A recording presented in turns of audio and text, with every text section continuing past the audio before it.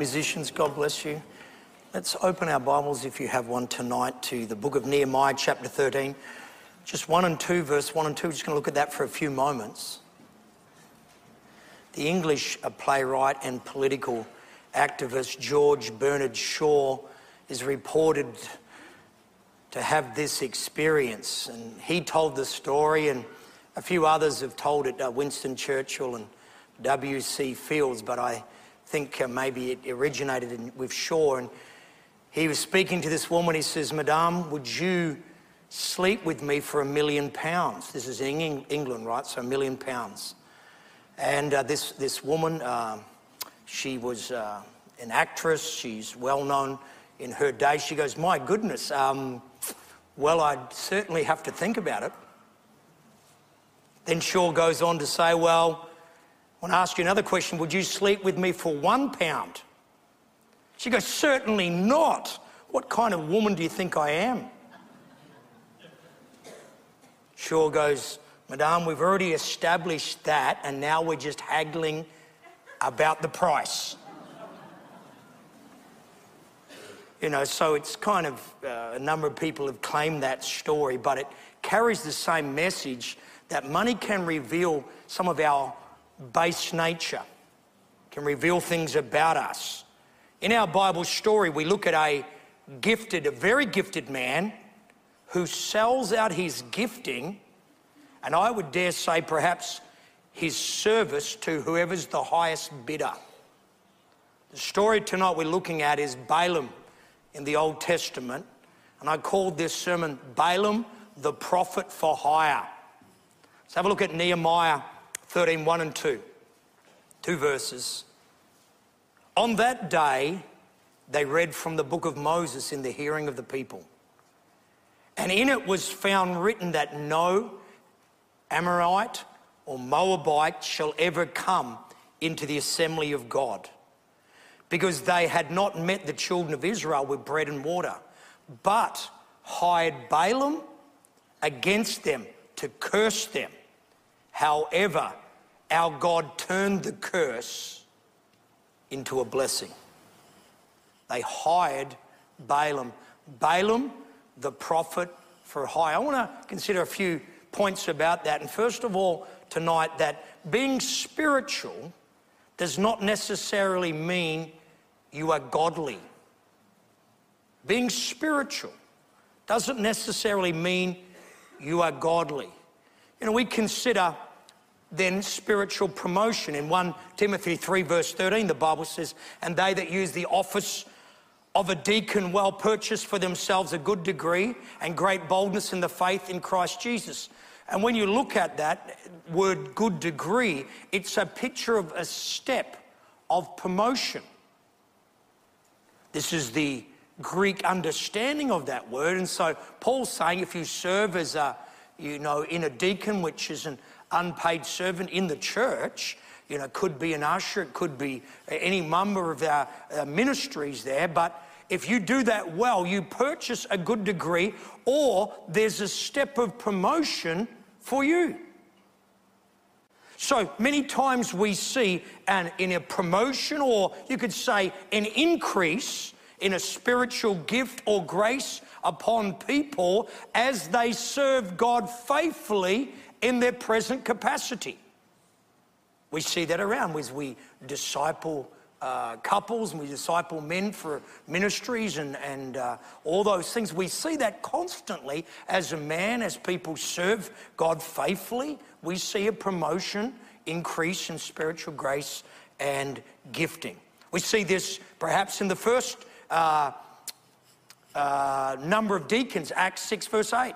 "Now Stephen, filled with faith and power, did great wonders and signs amongst the people." He was amongst the 7 first deacons in the early church, and the Bible says as he served faithfully, it's not many verses along that we see he's full of faith and power, and he did great wonders and signs amongst the people. There's an increase of spiritual graces and giftings upon his life as he served well, just as that scripture says. Philip was the same. Acts 8 verse 5, "Philip went down to the city of Samaria, preached Christ to them, and the multitude with one accord heeded the things spoken of Philip, hearing and seeing the miracles that he did. So we would expect that. We would expect if you serve faithfully in God's lane and God's role where you're at now, and that would equate to a greater dimension of spiritual grace, dominion, giftings, and the like,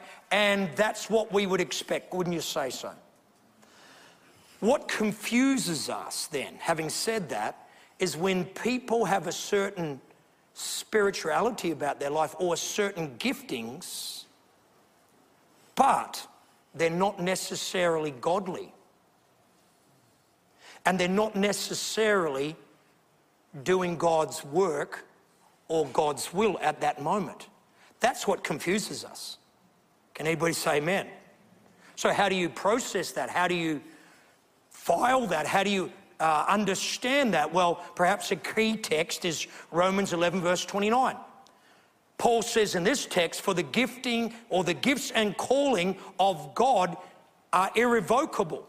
The Amplified Bible says, for God's giftings and his callings are irrevocable. He never withdraws them once they are given, and he doesn't change his mind upon those that he's bestowed. So what does that mean? That men and women can still function in spiritual giftings even after they've maybe chosen to depart from faithfulness, from faithful service, or even from the faith. Even from the faith. We used to have the old analogy or word picture of a kettle. You know, got the kettle, it's on the hot plate or cooker. As there's electricity or there's heat or gas flame that is going up, and you know, you can turn off the electricity, but how many know steam still comes out of the kettle for a time? There's no power there now, but there's something residual still functioning, and steam is still coming from the kettle for a period of time, even after the power is off. Can you say amen? That helps us understand Samson in Judges chapter 16. The Bible says, verse 1, now Samson went to Gaza and saw a harlot there and went into her. And when the Gazites were told Samson has come here, they surrounded the place and laid in wait for him all night at the gate of the city. They were quite all night, saying, in the morning, when it is daylight, we will kill him. And Samson lay low to midnight, and he arose at midnight, took a hold of the doors of the gate of the city and the two doorposts, pulled them up, bar and all, put them on his shoulders, carried them onto the top of the hill that faces Hebron. And afterwards he loved a woman in the valley of Sorek, whose name was Delilah. So here's Samson. He goes to Gaza to visit a prostitution house. And a prostitute, and the enemies are surrounding him, and then he goes out, and as they shut the gates and the doors, he rips the doors up, rips the gates off, puts the doors of the city on his shoulders and dumps them on the top of the hill. He does that by the power and the anointing that God has upon his life. So, you know, we struggle with that, don't we? And so the revelation here is gifts of God are given by God and the Holy Spirit through faith and the grace of God. However, our character and our faithfulness safeguards God's gifting in the long term in your life.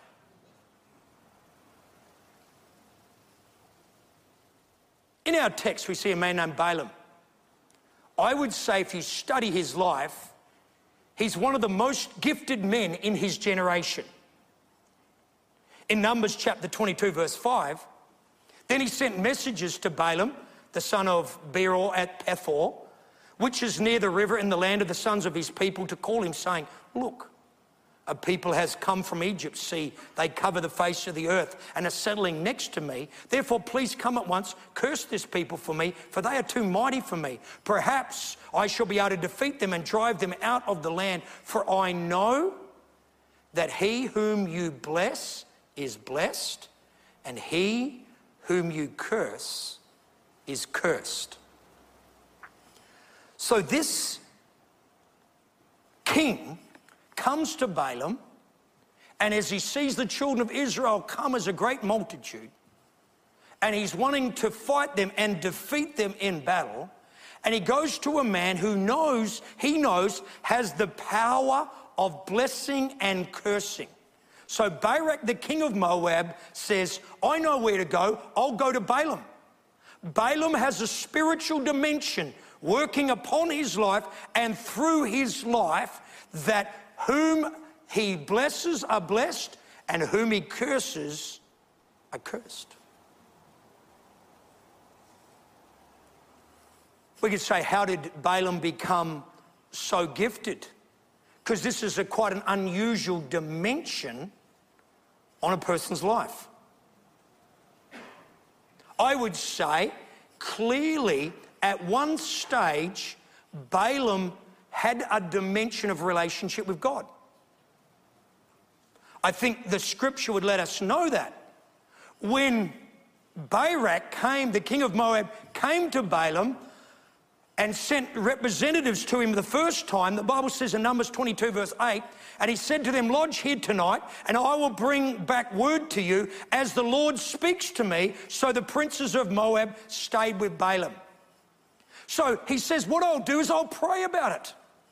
I'll pray to God and ask what he would want. So obviously he has that dimension where he's prayed. And if you see the text, God answers him. God speaks to him. God says, no, I don't want you to go with these men. The people that they're wanting to curse are my people and they're blessed, and I don't want you messing with them, right? That's what he tells them, so he comes back and, so it's obvious to me, and I think the scripture will reveal at some dimension and arena, Balaam has had a relationship with God. Remember, the title of the sermon is Balaam, the Prophet for Hire.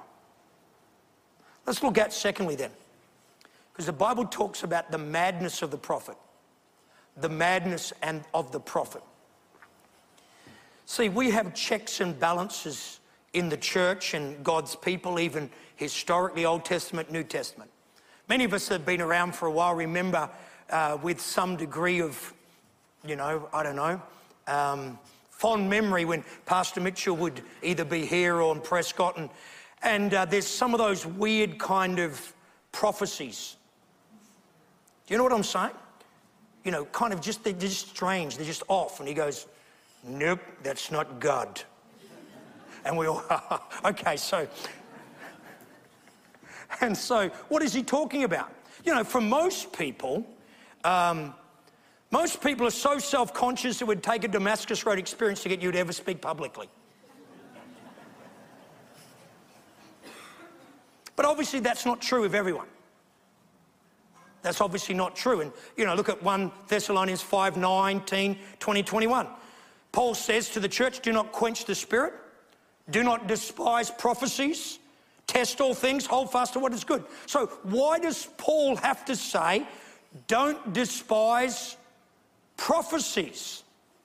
Because obviously some people were. And why were they despising prophecies? Because sadly there was abuse.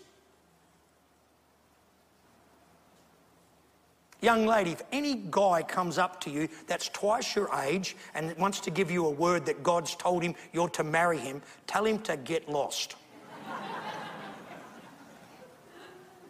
I had one guy one time said, he started stalking this girl and he said, we're married in the spirit. I said, what does that mean? It's just religious mumbo-jumbo, isn't it? No, you're a stalker and a pervert. So there's an abuse. The sad thing is many of us saw, the run-up to the last United States election. So there was a video clip of the President Trump in a church. And he was sitting down there with his family. It seemed to be a Pentecostal / charismatic church, large church. And, there was a husband and wife team. Right? So, first of all, the husband gave the president a prophecy. You know, and it seemed half decent, you know, it seemed half decent. Then he gave the mic to her. And then she started prophesying. I don't know if you saw it. You are going to win the election. And she just started saying that. She needs to be stoned as a false prophet, doesn't she? She's starting going on and on and on and on. I said, how embarrassing this is. You know, Trump's not really a spiritual person, right? And thank God he was going to church. But what a bad testimony for Pentecostal churches.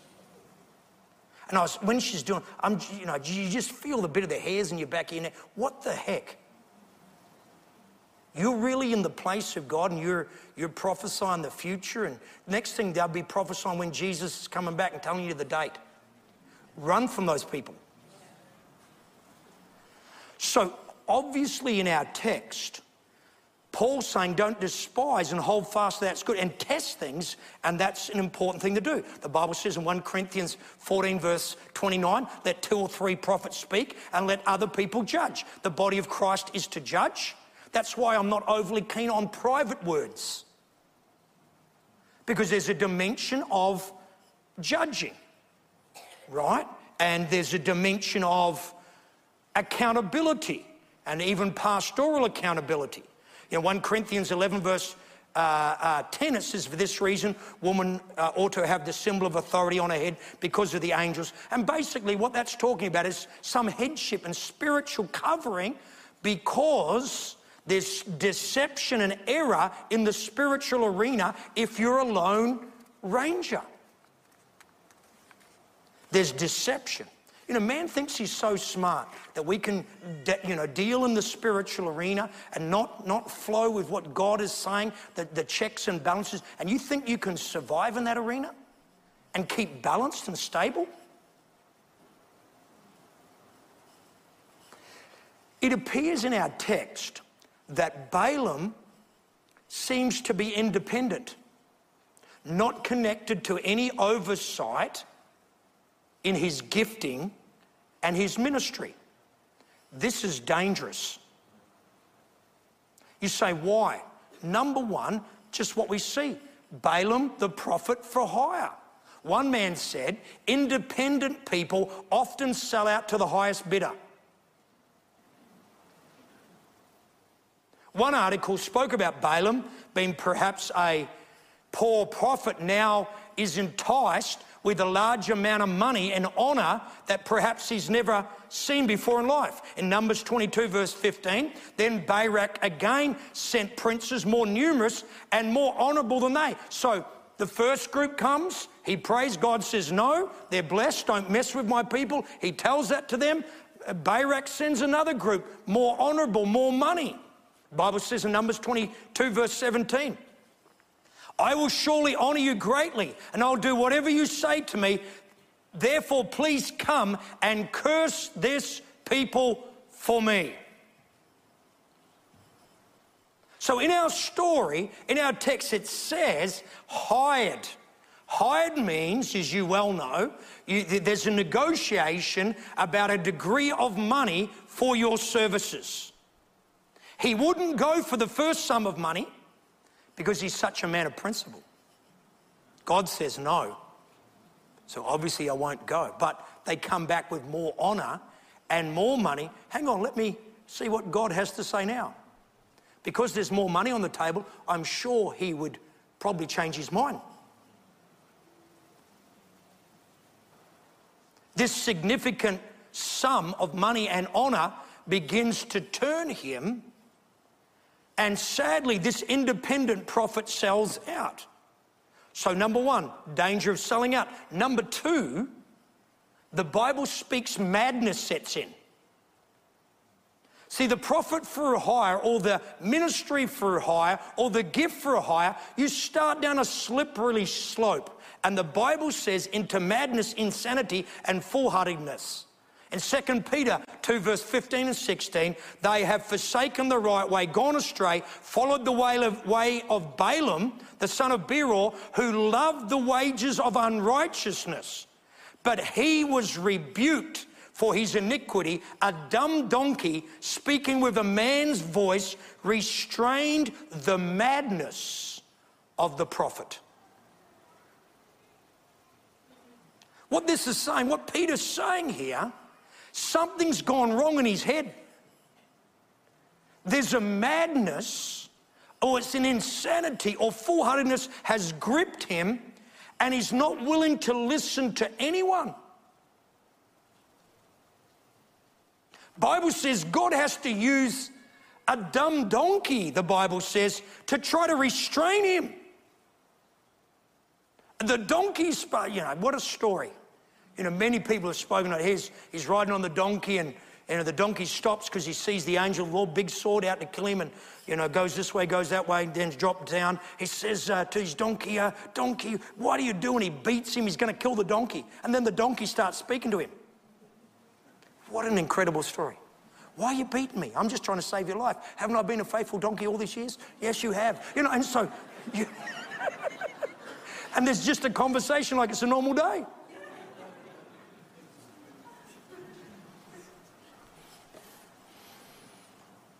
Madness has taken over. But see, the other problem of being for hire, it's not about serving people, it's about serving self. He's not concerned about God and his people. He's concerned about self. See, John 10, verse 12 says, but a hireling who is not a shepherd, one who does not own the sheep, sees the wolf coming, leaves the sheep and flees, and the wolf catches the sheep and scatters them. The hireling flees because he's a hireling and he doesn't care about the sheep. This person, Balaam, now, as he goes, he gets through the donkey pass and he moves on, and God warns him, you only say what I say. And finally he goes to Barak. Barak takes him up to the big hill overlooking the high places. Remember, a lot of witchcraft's in the high places, isn't it? So he takes him to the high place and he wants him to start cursing the children of Israel, cursing God's people. Balaam, at the end of this point, I want to say, is a very dangerous man. He's offering his gifts that I believe most likely originated from God. He can do a lot of damage to many innocent people. The Bible is very strong in its warning, the danger about this person and the spirit of this person. Balaam the prophet for hire. Let's look finally at false teaching here. See, the Bible then goes on to talk about how he couldn't curse the people, and we'll look at that in a minute.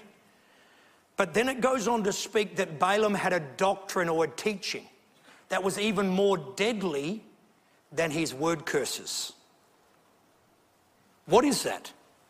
In Deuteronomy 23, 3 through 5, the Bible says, an Amorite or a Moabite shall not enter the assembly of the Lord even to the 10th generation. None of their descendants shall enter the assembly of the Lord forever. Why? Because they did not meet you. That's God's people, bread and water on the road when you came out of Egypt. And because they hired against you Balaam the son of Beor of Pethor of Mesopotamia to curse you. Nevertheless, the Lord your God would not listen to Balaam. But the Lord your God turned the curse into a blessing for you because the Lord your God loves you. Takes him to the high places, overlooks the children of Israel 4 times. They build an altar, they offer an offering there, and Barak's trying to set it all up so that this man would curse God's people. You read some of the words that he said. He didn't curse God's people because God's people are blessed. One of the statements that he makes is in Numbers 23:23. Is there's no sorcery against Jacob or divination against Israel. It now should be said of Jacob and Israel, oh, what God has done. Numbers 23, verse 20 and 21. Behold, I have received a command to bless. He has blessed, and I cannot reverse it. He has not observed iniquity in Jacob, nor has he seen wickedness in Israel. The Lord God is with him, and the shout of a king is amongst them. So instead of cursing, he could only bless. Once, twice, 3 times, 4 times, and finally in the end, Barak just pulls out his hair. The king who's hiding, he just, what can we do here?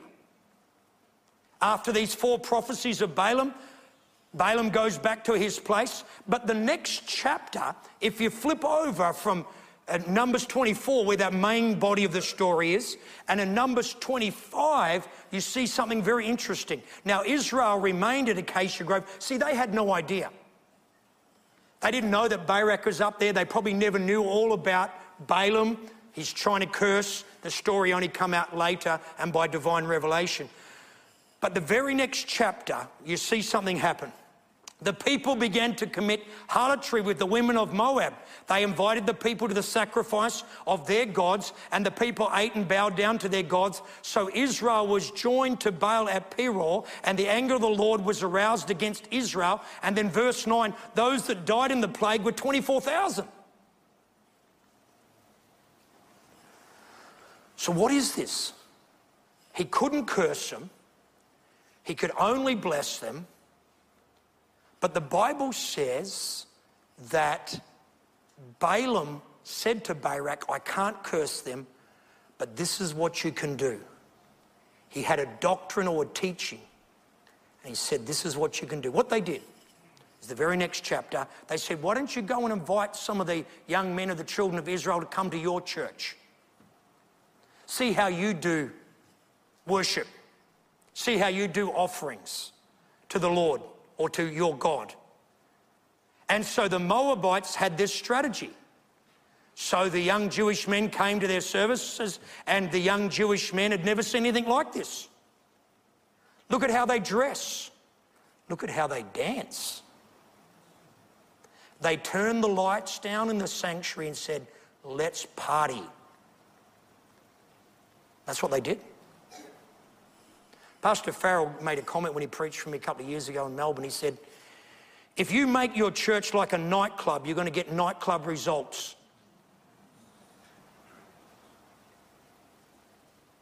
Ask people that used to go to nightclub what happens at nightclubs. What are the results of nightclubs? I asked Jad Baroud, he used to run a nightclub in Melbourne. He'll tell you.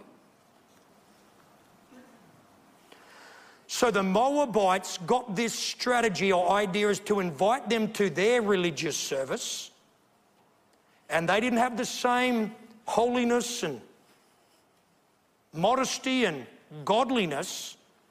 In their religious service there was lasciviousness, compromise, and before you knew it, the Bible says that those young men started committing fornication with these girls.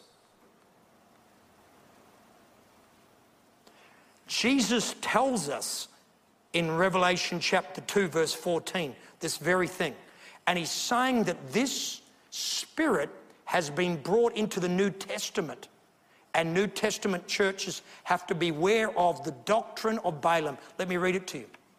Jesus said, Revelation 2:14, I have a few things against you because you have those that hold the doctrine of Balaam. A doctrine is a set of teachings and beliefs that people articulate. And the Bible says, Jesus said, who taught Barak to put a stumbling block before the children of Israel, to eat things sacrificed to idols, and to commit sexual immorality. So Jesus, because he's God, knew that Balaam couldn't curse, but then he says, Barak, what you can do is that you can do this, this, and this, and entice God's people through your religious worship and your moral compromise, and that was a more lethal weapon than any word curse he could release. The Bible says 24,000 of God's people lost their lives because of the judgment plague. So his teaching and doctrine encourage moral compromise amongst God's people. I have to say, sadly, there are some in the modern church that still hold to the doctrine of Balaam. What is eating things sacrificed to idols? That's compromise. Sexual immorality, we know all about that. What does that mean? It's how we dress, how we talk, how we function. Amen. The vibes we put out, the places we go. I mean, it's not okay to go to church, amen, on Sunday and nightclub on Friday and Saturday. That's not right. I had one guy in Melbourne say, oh, you know, I'm in the nightclub. I said, if you think as a Christian it's okay to go to the nightclub, we're going to clash. That's all I can say. We're going to clash. Maybe there's other churches that think that's okay. I don't think that's okay. Good preaching, Pastor? All right. Just checking. So Balaam's most lethal weapon wasn't his prophecies, but was his doctrine and teaching. And Peter warns us in 2 Peter 2 verse 15, for they've forsaken the right way and gone astray because of the way of Balaam, who loved the wages of unrighteousness. Okay, so we bring it to a close. I talked about overcoming witchcraft. Josephus, the Jewish writer, speaks that Balaam, and he made this quote, was the best prophet of his time, but he was having a disposition ill-adapted to resist temptation. That's probably been kind to him. Joshua 13 verse 22, the Bible says, now after the children of Israel had come into the promised land, and it seemed like Balaam, where he was from, was part of the greater land of Canaan, the promised land. Look what it says. And the children of Israel also killed Balaam, the son of Beor, the soothsayer, amongst who were killed by them in the land. So when they came into the land, they brought God's judgment upon the one who, now they're saying, they're defining him as a soothsayer, one who uses divination. He's drifted even further. And he's the one who put a stumbling block and released a curse on Israel. So I asked the question in closing, what should have Balaam done? Think about it. He starts off fine. They come and ask him, he prays about it. God says no, he says no. That's a good start, isn't it? That's what you should do. Somebody asks you about certain things, go to God, and if God says no, you say no. Obviously then, they came back and he got tempted and he started compromising. That was the beginning of a bad path, wasn't it? But even as you see through that, he comes, he prophesies 4 times. God's Spirit comes upon him, and some of his prophecies are some of the most profound prophecies in the Old Testament. Speaking about God's people. Read it for yourself, it's incredible. What should he have done? After he blessed God's people and realized God didn't want them cursed, he should have repented and joined God's people. He should have sided with the righteous. He should have rejected all connection with Barak, the one who's opposing God and God's people. He should have judged according to what God's word declares, and he should have chosen his sides very wisely.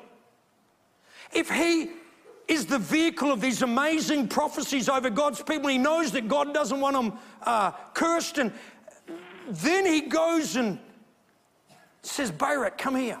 I can't curse them, but you can actually get them cursed by inviting them to your religious gathering and teaching them to do what you do.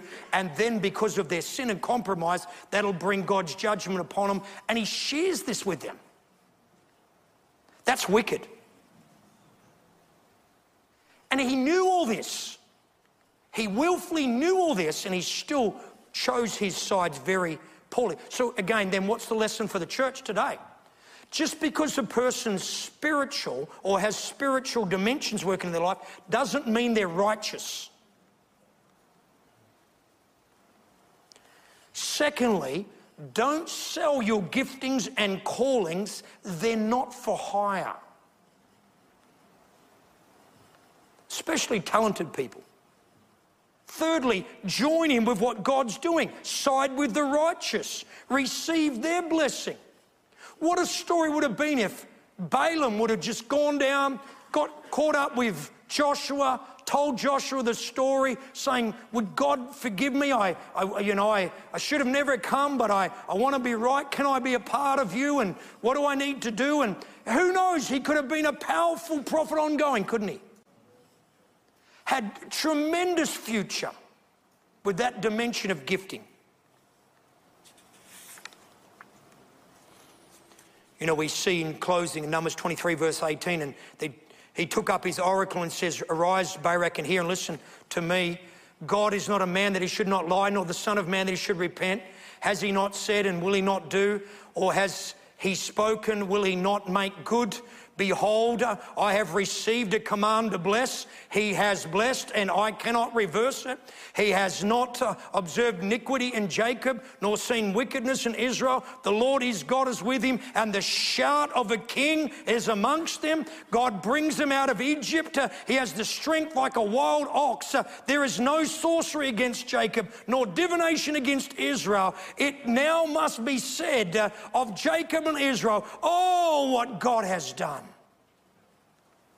That's what Balaam said. One of the most, if not the most gifted prophet in the Old Testament record, misses God, sells out, and loses a destiny. What is the application for us?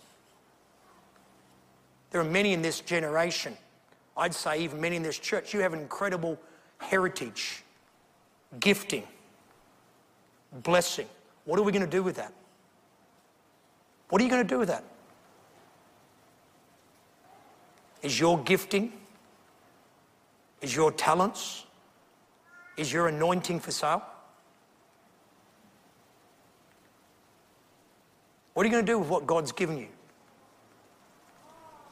That's the question that's asked about Balaam, isn't it? Balaam was a prophet for a hire. We're called not to sell out, can you say amen? We're called to hold precious the inheritance of faith, faithfulness, fellowship, association, anointing, gifts, graces and favour upon God. Walk humbly and use them for his purposes, for his glory and for his kingdom. Amen. Let's bow our heads in a word of prayer.